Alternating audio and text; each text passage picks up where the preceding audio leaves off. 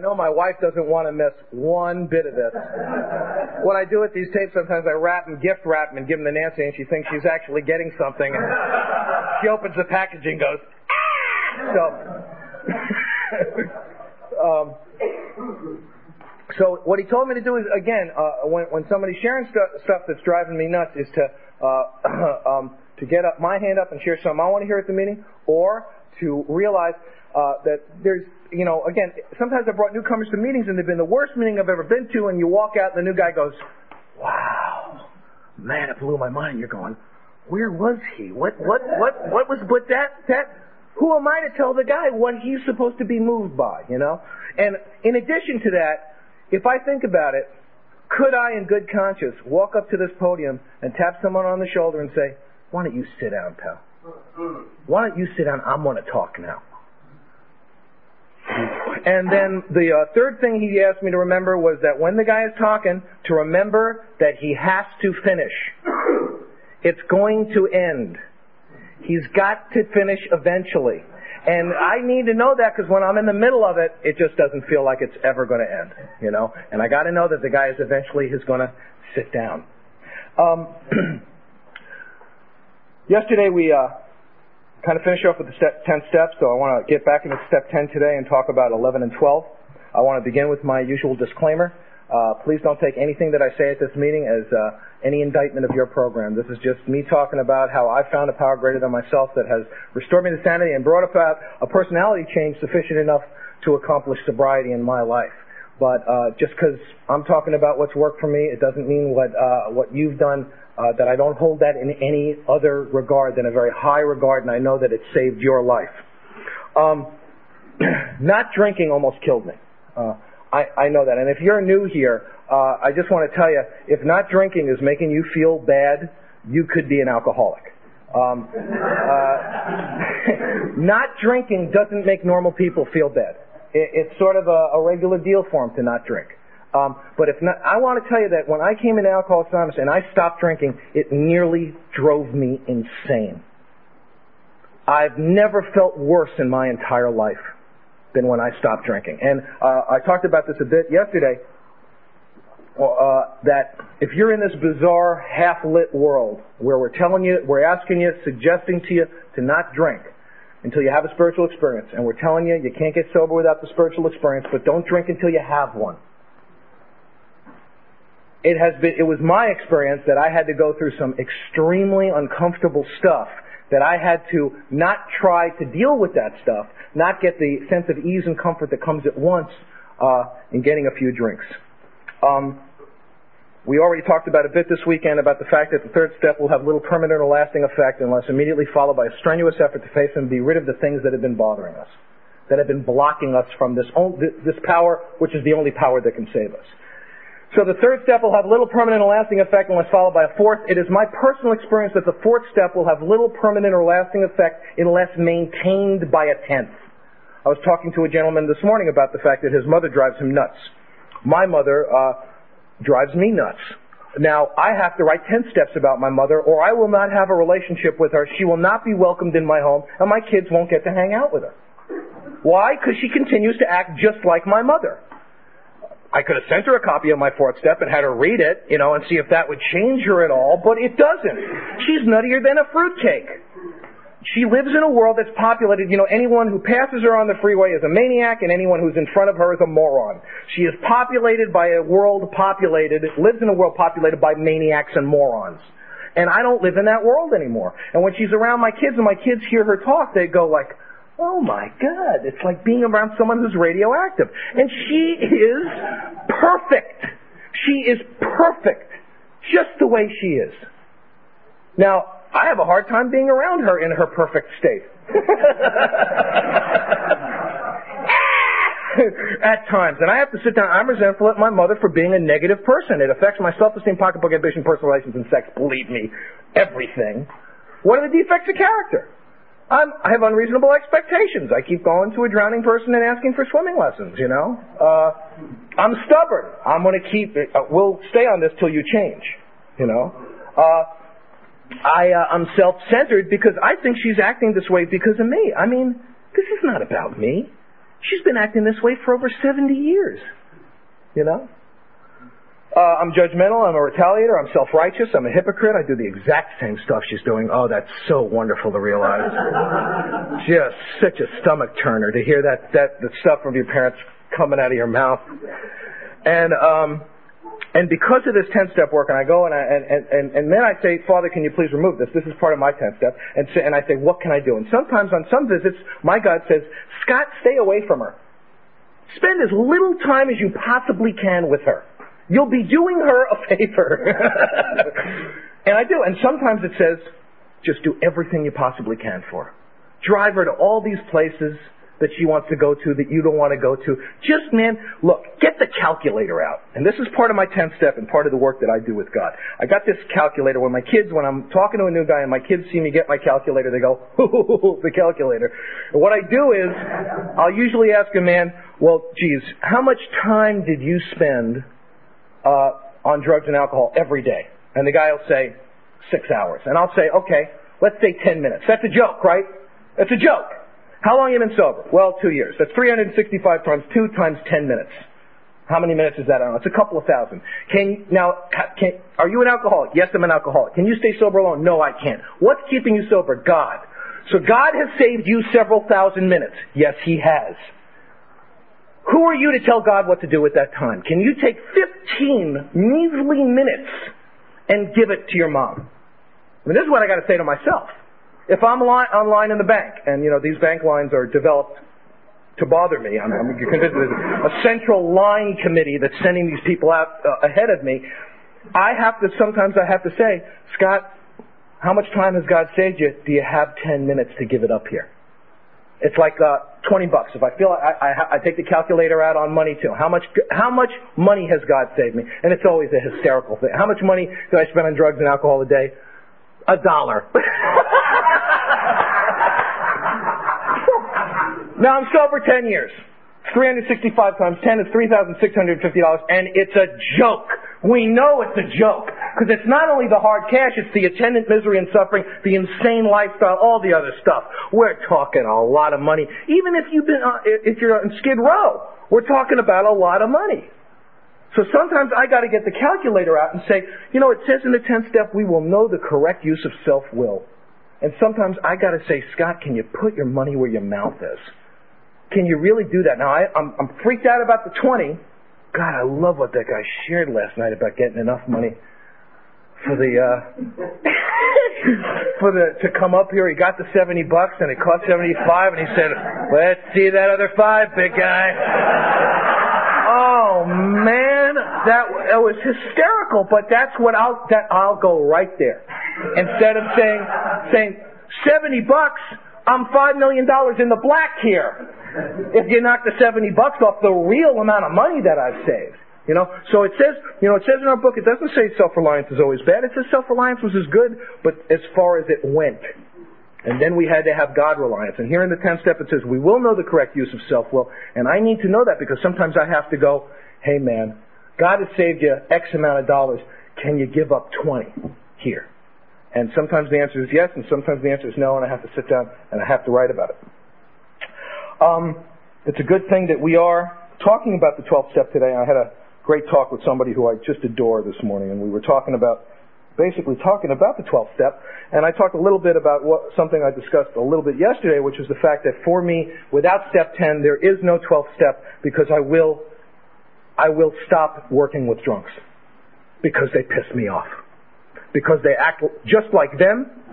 Newcomers act just like newcomers. And when a guy calls me up and he says, how are you? And I go, well, my kids are on fire and my wife blew up. And he goes, yeah, okay. So my transmission's broken, and that's all. And if that's not okay, if the guy does that for about 6 or 7 years, we're eventually going to have to talk about it. But that's what I did when I was new.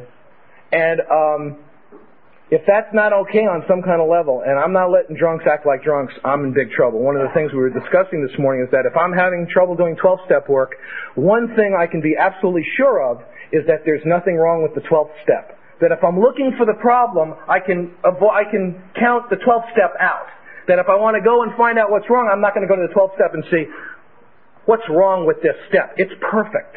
If I'm having trouble with the 12th step, then there's something wrong with the way I'm approaching it. Yesterday I described to you guys a man who I sponsor whose baby got real sick. And subsequently after this, and we had this incredible experience of healing and in the home group and all this stuff. And then he wound up calling me and he goes to these depressions, right? So I'm listening to depression. I realize I'm getting pissed off at this guy. Because now I've got a stake in this baby. I'm the uncle, right? You can't be depressed. You've got to take care of my niece. So I'm not doing my job. My first job is to be the guy's sponsor. That's why I'm there. I'm there because I'm the guy's sponsor. Because I'm doing the work from the Big Book of Alcoholics Anonymous. The minute that I get a vested interest and I have to preclude what this guy's feeling, I ain't doing my job. So I had to sit down and I said, I'm resentful at blank for being depressed. It affects my self-esteem, blah, blah, blah. What are the defects? I'm self-centered. I'm also greedy because we've had a happy end with the baby, but I want a bigger happy end. Now I want everybody to be happy and peppy and snappy and live a happy life and for her to be totally well balanced and have pretty dresses. I got this thing in my head that has got to go away.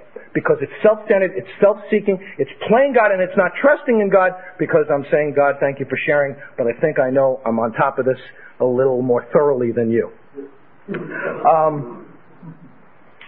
The 11th step, and we talked about this yesterday also, for me, I really was concerned when I came in Alcoholics Anonymous. I heard a lot of stuff, again, that I wanted and a lot of stuff I didn't want.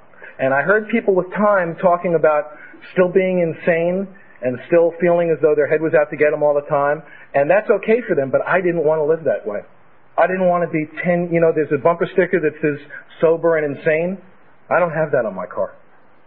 In my book, it says sanity will have been restored. Now, sober and excited? Sober and enthusiastic? Sober and having a good time? Yes. Sober and adventurous? Yes. Sober and sane? Not for me. Just not for me. That's not what I want. And it says here, what used to be the occasional hunch or inspiration actually becomes a working part of the mind. And what I did was, I took this 3 or 4 page section on step 11, and I went through it early in sobriety, and I made a list of all the things that I think I'm told to ask God for. And I'll try to do the prayer for you now. Sometimes it's hard for me to do it around other people, but I'll do it to the best of my recollection. In public what I usually do in private, and I do it every morning. And I say, Father, please direct my thinking today. Show me all through the day what my next step is to be, and give me whatever I might need to overcome such difficulties. Please keep my thoughts especially divorced from selfish, dishonest, and self-seeking motives. Please keep me from self-will and self-pity. And then I end with, hold me close to you, reveal your work to me, and give me the power to carry out. Hold me close to you, and keep me sober just for today so that I might better do thy will.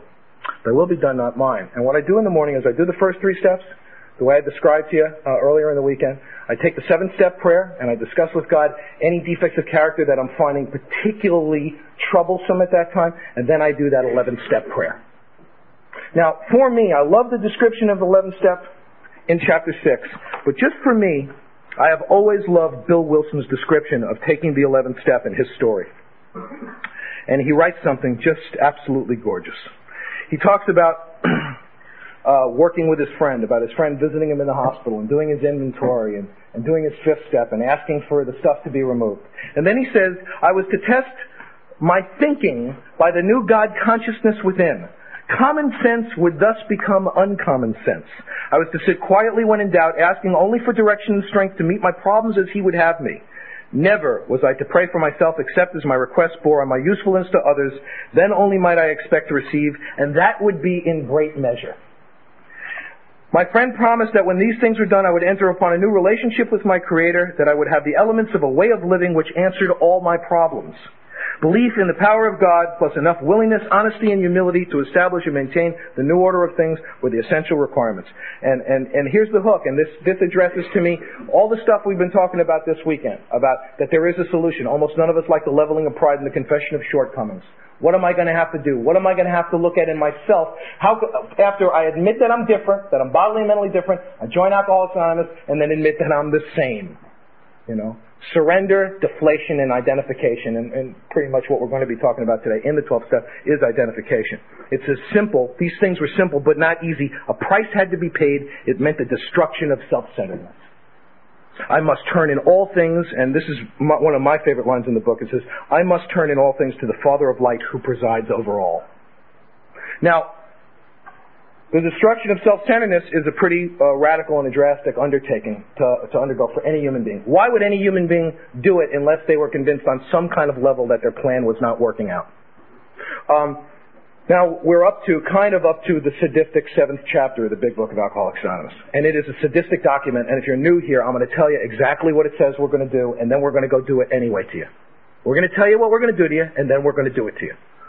It says, talk to a drunk and get him to identify with you. Get him to laugh with you. Get him to cry with you. And once he's identified with you, heap upon him evidence as to the hopelessness of his situation. Always good news for the new man. And then after you've done that, stress the spiritual angle freely. More good news for the new man. It doesn't say don't talk about God because you might scare him away. I've always wondered are we scaring these guys too? Is there a theme park that they go to? I don't quite know where they're going to, but it does here say stress the spiritual angle freely. One thing that was a big relief for me, if I go to chapter 7, is it gives me clear-cut directions on actually how to share with another drunk. And for me, that means it actually gives me clear-cut instructions on how to share from a podium. Because it's my opinion, and this is just from the meetings I go to and stuff, that sharing from the podium in Alcoholics Anonymous, for me, is the single most misused privilege in Alcoholics Anonymous. And I'm not saying, I don't think it's a right. I don't think it's my right to share. I think it's a privilege. I think it's my right to share with another drunk. I think it's a privilege. Because this program is not one drunk talking to 500, it's one drunk talking to another. But I've seen enough people get to the podium, take a room hostage, and share their sickness, and share it themselves right out the door to know that this can be a very dangerous place. And that's why for me, in chapter 7, and it pretty much goes from the bottom of 91 all the way through 93, it step by step tells me exactly what to say to a drunk. And that's a relief for me. Practical experience shows that nothing will so much ensure immunity from drinking as intensive work with other alcoholics. Not just work, it says intensive work with other alcoholics. So, it can be confusing going to certain AA meetings if we're not hearing about alcoholism, if we're hearing about some of the self-help programs, if we're hearing about the inner child. Now, I'm not putting the inner child down, but I don't know anything about it. I just know about alcoholism. My inner child's name is Huckleberry Capone, I think. And I say that not as a knock in any way, shape, or form. That's really the way I see whatever kid's in me. But I don't know anything about that work. I don't know anything about those other therapies. And I have no opinion on them. I gotta tell you something, man. Every time there is an article in the paper about rational recovery or any of these other things, there's only one thing I look for in the article, and it never ceases to make me feel like $1 million. Invariably, at the end of the article, they will say, we contacted Alcoholics Anonymous, central office in New York, asked for their opinion, and they replied, we have absolutely no opinion. And that's right. I go, yeah! Every time. Now, they'll always find some wacko who'll spew. I mean, they'll always go, but we found X, Y, and Z who was more than happy to share with us. They'll always find a couple of guys willing to lay it out, but every time they go to AA says, basta. We have no idea. You know. Anytime anybody with time shares that they feel brand new again, I always say to myself, and I could be wrong, but I'm just saying it to myself. I'm not saying it to myself too well right now, but I kind of always say to myself, no, you don't. No, you don't. You feel bad, but you don't feel brand new. And if you think you feel brand new, it's probably because you're not spending any time with any newcomers. And if you spent any time with any newcomers, you'd see you don't feel brand new. I'm not saying you don't feel bad. You might feel really horrible, but you're not shaking booze out of your spinal fluid. You don't feel that bad. You feel bad, but you don't feel that bad. You know? And again, I gotta go, if I'm not spending any time with newcomers, I don't know what a newcomer feels like, number one. And number two, then my bottom can start to evaporate. That's the most dangerous part. Then my bottom can start evaporating. One time, Nancy, my wife, was on the phone with an Al-Anon newcomer, and I said something, I was walking through them, and she said, oh, you're such a liar. And the Al-Anon newcomer said, was he in the room then? Nancy said, yeah. She said, you called him a liar? She said, he's the biggest liar I've ever known in my life.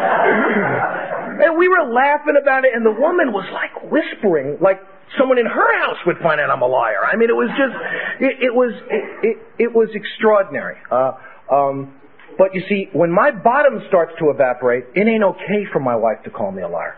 It ain't okay for us to kid around about that stuff. Not if my bottom starts to disappear, because I'm a man of God. I have God on my side. It's me, God, in the big book. And I don't lie, you know.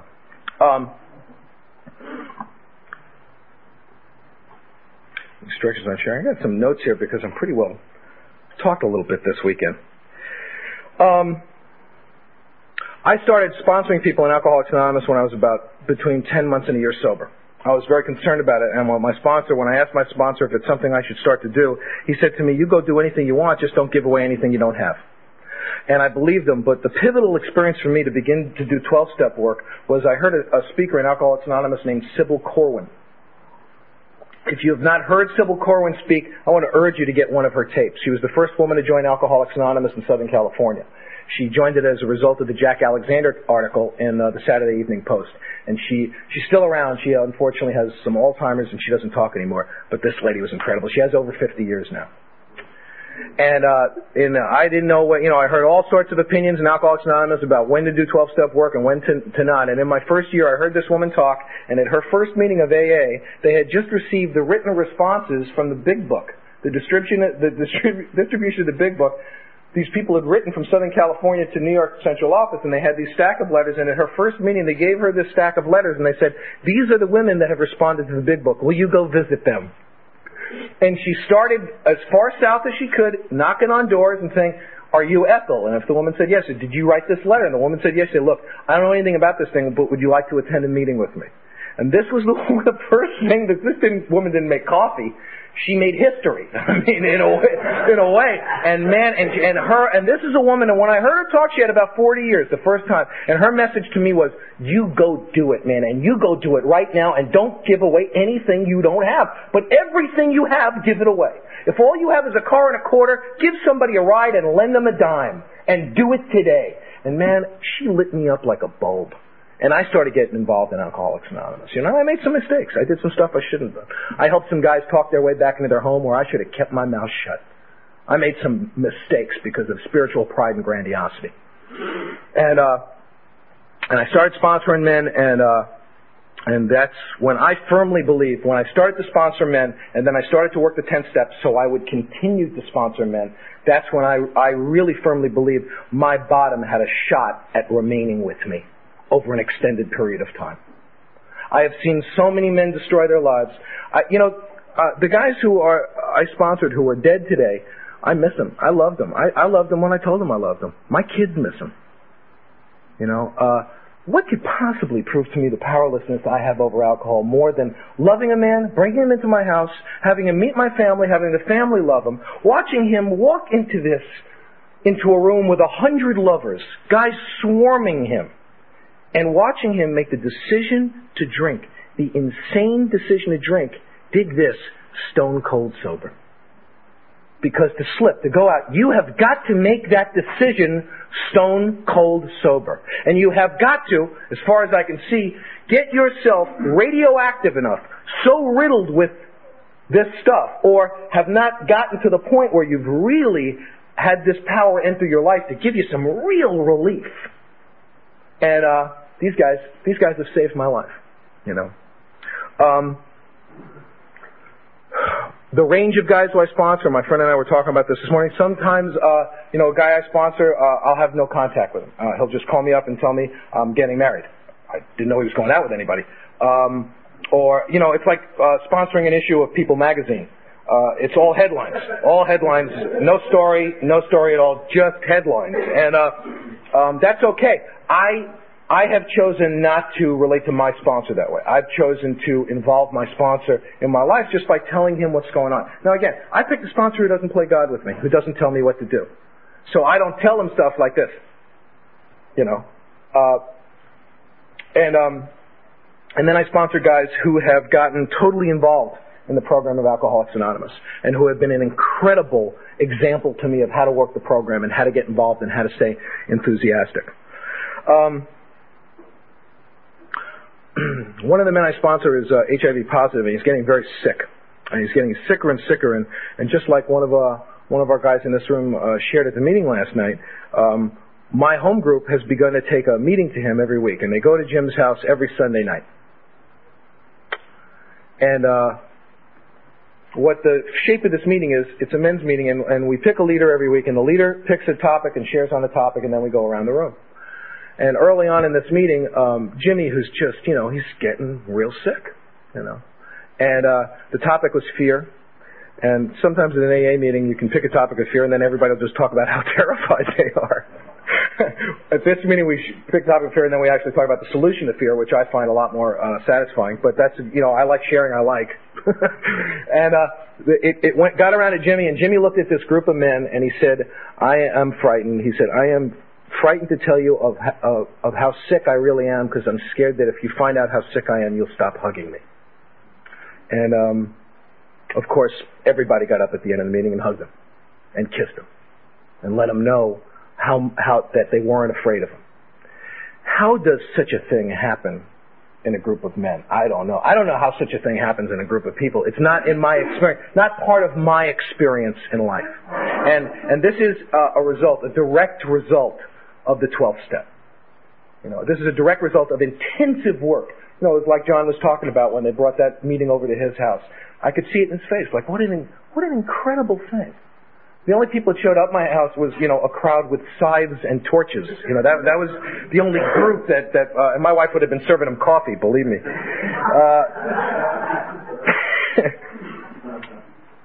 Having had a spiritual awakening as a result of these steps, we carried this message and practiced these principles in all our affairs. And it's a very interesting thing that almost half of chapter 7, working with others, is about the family. And I think almost more than half of the section on the 12th step and the 12 and 12 is about the family.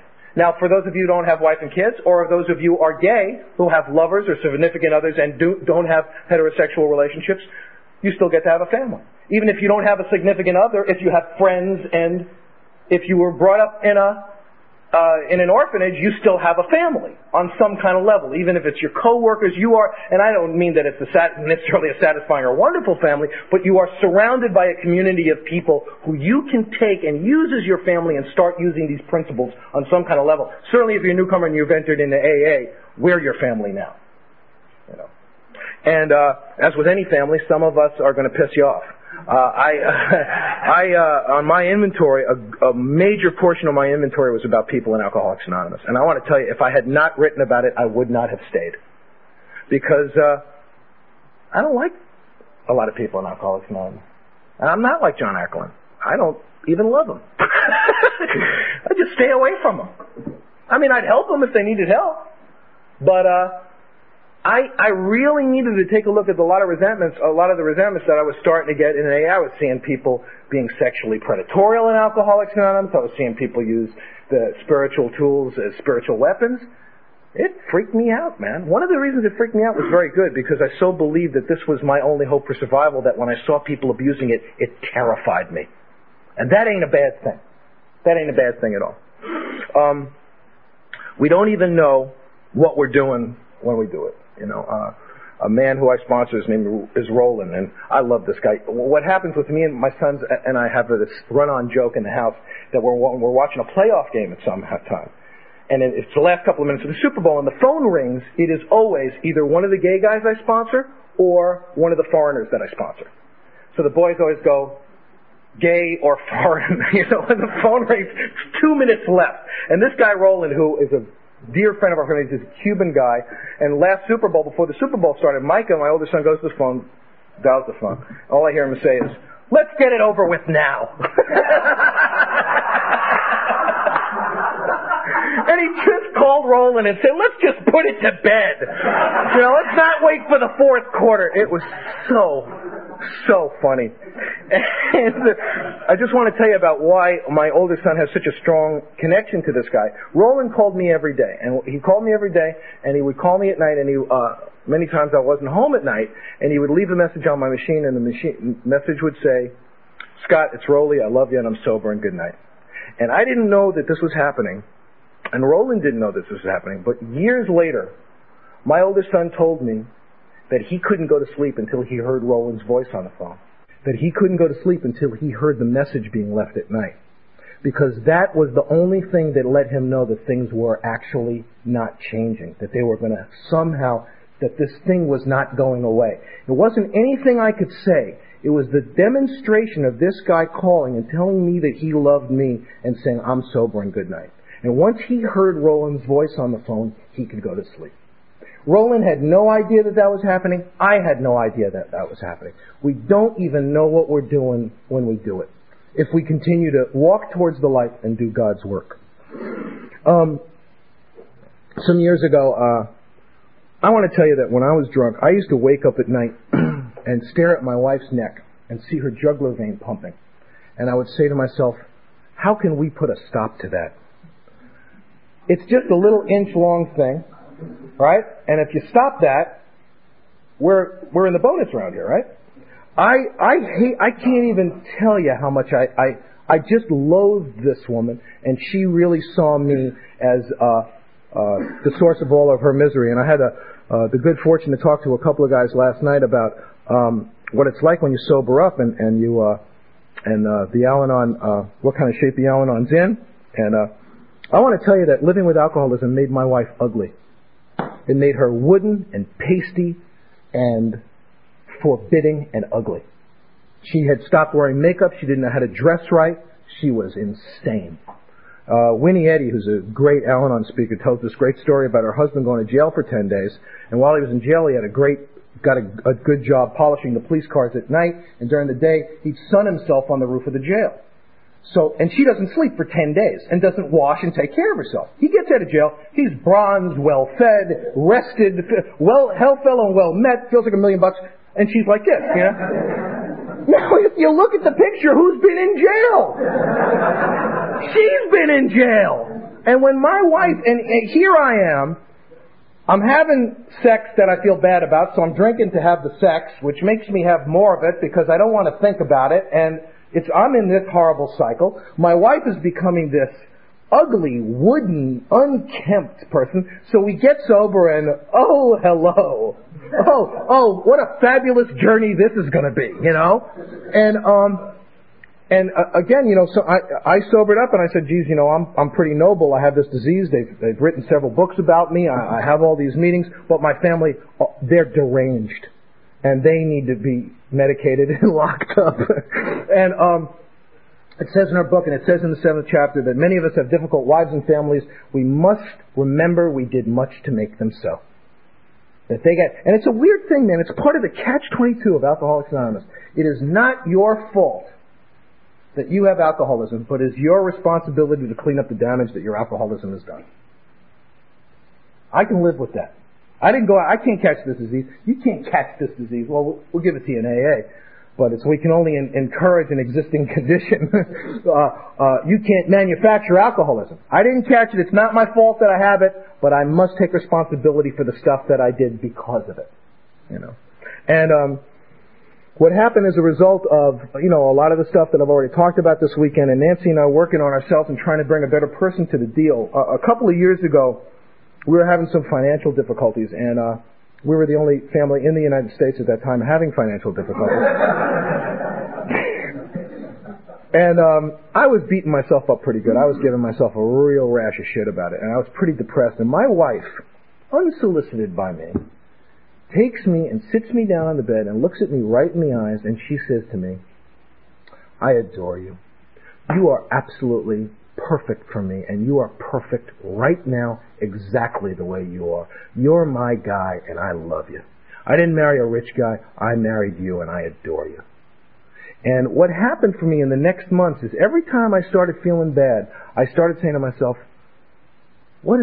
I started saying, can you treat yourself like your wife treated you a little bit here? You know, thanks for sharing, Scott. But maybe you can take what your wife said to you. I mean, this is incredible to me that God would talk to me through my wife, you know, and maybe try to use her opinion of you instead of your opinion of you. If you're new here, you might be having a tough time with your family. You might be having a tough time in your marriage. I'm not telling you that if you do your job at Alcoholics Anonymous, you get your wife back or your lover back and the kids get well and you make $1 million. I'm not telling you that. I mean, this is the way it's worked out for my wife and I up to this point. I don't know what's in store for us. I will tell you this. My God doesn't give a shit if Nancy and I are together or not. This is just my God. It's just like He doesn't care if I'm in Vancouver or LA. He's not getting me out of LA just to save me from the earthquake. But my God expects me to do my job if Nancy and I are together or not. My God expects me to do my job in Alcoholics Anonymous if I'm living in a house or a refrigerator box. My job in Alcoholics Anonymous could be to show a guy how to go through a divorce like a stand-up guy with God. My job could be how to show a guy how to stay in a marriage and watch it grow with God. It could be me showing a guy how to stay sober in a refrigerator box. Now, I don't want that job. Don't get me wrong. I am not applying for that job. And believe me, I have not applied for the job of staying married at times. I would have loved the job of showing guys how to be divorced. But those were my jobs. And I'm just saying, for me, in this 12-step, and practicing the principles in all of my affairs, and carrying the message, and working with other alcoholics, that I have had to do my job no matter what has come up and down the pike. And if I continue to do that 10th step, and see what my real problem is, what's my real problem? The self-seeking, the impatience, the playing God, the stubbornness, the low self-esteem. Those are my real problems. I'm resentful at God for putting me in a refrigerator box. It affects my self-esteem, pocketbook. What are the defects of character? Well, I'm impatient. I might be out of the refrigerator box. The defects are the thing that's going to kick my ass. And it says here something that I have found extremely helpful. And it's a pretty tough pill to swallow for the new man, as far as I was concerned. After all, our problems were of our own making. Bottles were only symbols. Besides, we have stopped fighting anybody or anything. We have to. It says in the vision for you that a fellowship will spring up around you. And that, as I've talked about this weekend, that has happened to my family. We're part of a... Could you kick that door open? I think I'm done on this side. We are surrounded by an AA and an Al-Anon family that is very healthy, very enthusiastic, remarkable group of people. I really do believe that on my best day, I am not a source of love. I really do believe that on my best day, if I can keep this lens clean, if I can keep it as clear as possible of resentments, defects of character, fears, and sexual problems, what is God's will for me? I never get into that debate.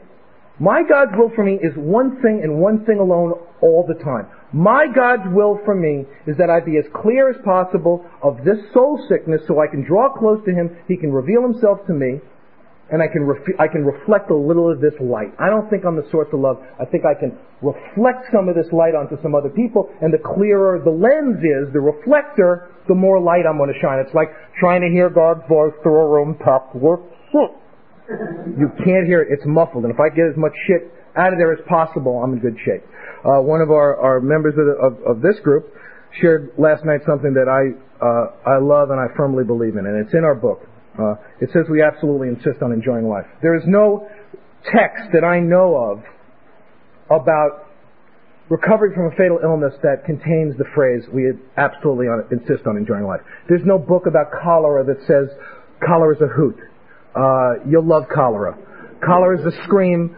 You'll meet other people with cholera. You'll have a fabulous time. You'll meet people who just caught cholera. It doesn't get any better than that.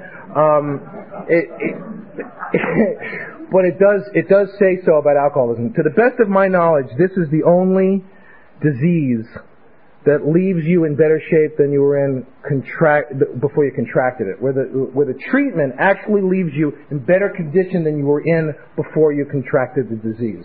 I don't think there's really any other disease that can lay claim to that. One of the other things that I wanted to talk a bit about this morning is my sponsor, and something my friend and I were talking about this morning. I have had to go through some separating with my sponsor in the last couple of years. It started when I was about 8 years sober, and separating in a really good way. I think that it is a natural part of any sponsorial relationship that what we initially see in the sponsor and seek in the sponsor and depend on in the sponsor somehow has got to be transferred to the higher power eventually. Because ultimately our sponsor will fail us. They'll act human and they'll have needs and a life.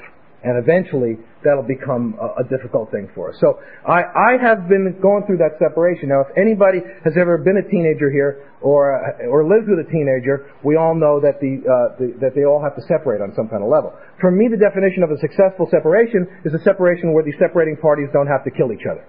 Now, we all know that a teenager who's separating unsuccessfully is willing to throw their life on the table and say, I'm willing to die for nothing. You want to go toe-to-toe, you know. And what I've had to do, and every time I've had to say, you know, geez, I don't think that's right, or, you know, my sponsor seems off here, is I've had to say to myself, don't punish Don for you having to grow up.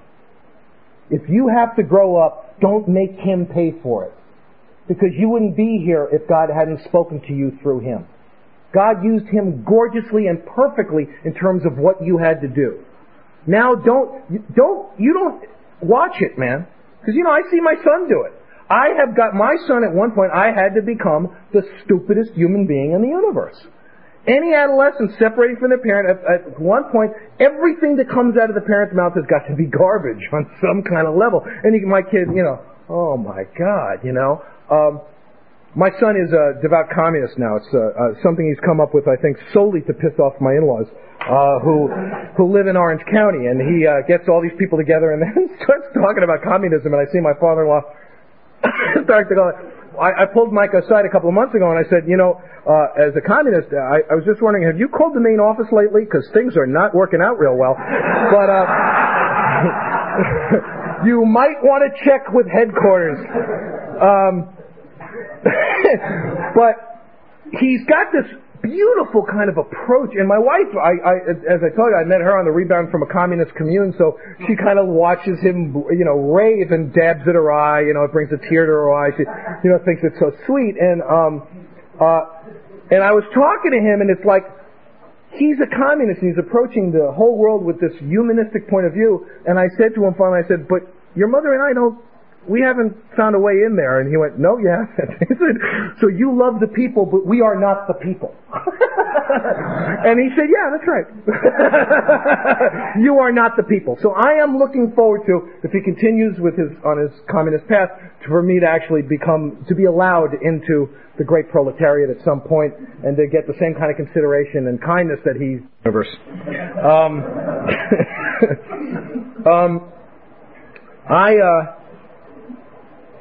I really do firmly believe that the entire purpose of the Big Book of Alcoholics Anonymous and the program of Alcoholics Anonymous, I really do firmly believe, for me, that the entire program and my entire job is all about showing another man that it is possible to live joyously with the 12 steps.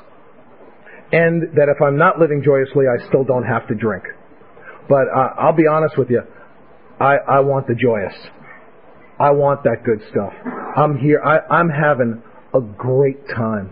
I am having a great time in sobriety. And I deserve a dream. You know, I got to talk with another man I love this weekend about that, you know. My dream when I came in here was to be a writer. And I was working as a cook. And I sat down and I made a deal with God. And I said, Father, can I have my dream? And He said to me, yes, you can, Scott. You can have your dream. I'm going to help you get free from jealousy and self-loathing and low self-esteem, and you can pursue your dream. Now, I didn't get to say, Father, can I, you know, have an office and can I make some money from it? I didn't get to say that. He said, you write for 15 minutes every day and you pursue your dream. And so before I couldn't sit down and write for 15 minutes because I'm going, oh, I had to cook all day. Oh, these bastards are making all this money. Oh, I write shit anyway. You can't do it, man. You can't have a dream when you're sick that way. So he said to me, I'll help you get free. You go pursue your dream. And whether or not I'm making money as a writer, I write. And I write almost every day. And I pursue my dream because God has said, yes, go. Do it, man. Do it with every fiber in your being. And it is my personal opinion, if your dream is to own a boat, my feeling is if you talk to your God and you get free enough, you can have it. I don't give a shit if you got to cut the goddamn tree down and build it. That on some level, in some way, if you ask, God couldn't would if He were sought. I really firmly do believe that everybody in this room deserves their dream and can have it. But I can't ask God for a goal. I can't ask God for the 3-picture deal. I can only ask Him for the dream. I can only ask for that which is reasonable. Otherwise, for me, I'm asking Him to be more than God.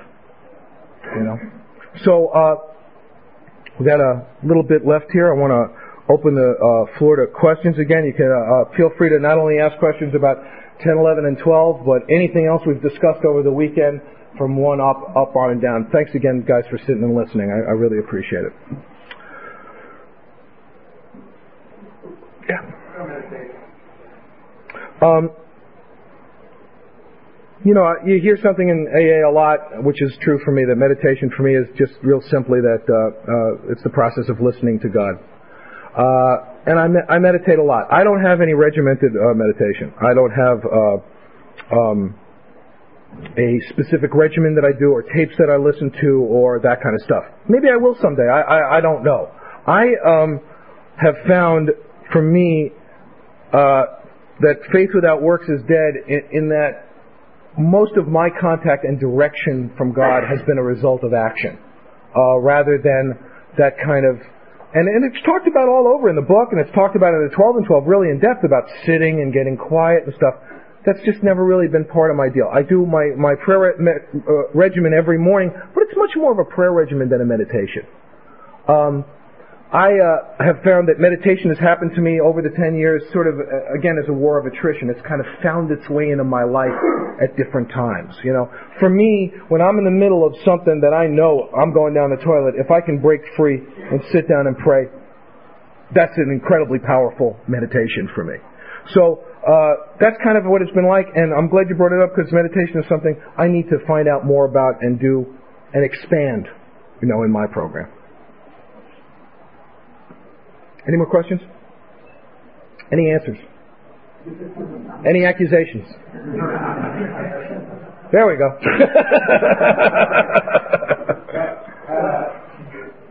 Do you go to your responsibilities and say, I hear a lot of names now that all these places that call you, they have to come to you. I know from my experience, when I got told that I was lucky enough to have that walking rooms that we have a sponsor that knows what you do now. For something better coming along. I just like to know what your feelings are on that, because I still go out and make out and I still call them as much as I can, rather than making them involved. The question is do I call my sponsees or do I wait for them to come to me? It's a great question, and I'm really glad you shared what you do. I do something completely opposite, and that's why God made 2 of us. He had one guy who's going to call the newcomers, and I don't call anybody. I don't call any of them, and I set it up in the beginning. When a guy asks me to sponsor him, I tell him 3 things. I tell him, let me tell you how I approach sponsorship, and then you'll tell me if you want to continue this. I say, I will not play God. I will not tell you what to do under any circumstances. My only job, as far as I see it, is to walk closer to you, to God with you, by showing you the steps. And I will never call you. And I say, I will never call you even if I want to. And the reason why was my sponsor did it for me, and which he doesn't do anymore. He does call me now, which is kind of strange. But what happened was, I was so pissed off and so grandiose when I came to AA. I was one of those guys who would say, well, I'll just wait till he calls me. And that was just my deal, I played a game with it all the time. So when I knew that my sponsor would not call me, even when he wanted to, the game was gone. I knew that if I didn't call, I'd never talk to him again. And that's what my guys who I sponsor know about me. Now, men I sponsor don't do that. There's men I sponsor who really pursue and call and do all of that stuff. So that's my approach, and I'm really glad there's 2 of us. I'm really glad that God came up with a way to get both things done. Because I know there are guys who need both things. The way that I approach the 4th step is a pretty in-depth, intensive way, and some guys, it repels them. And they shouldn't do it with me.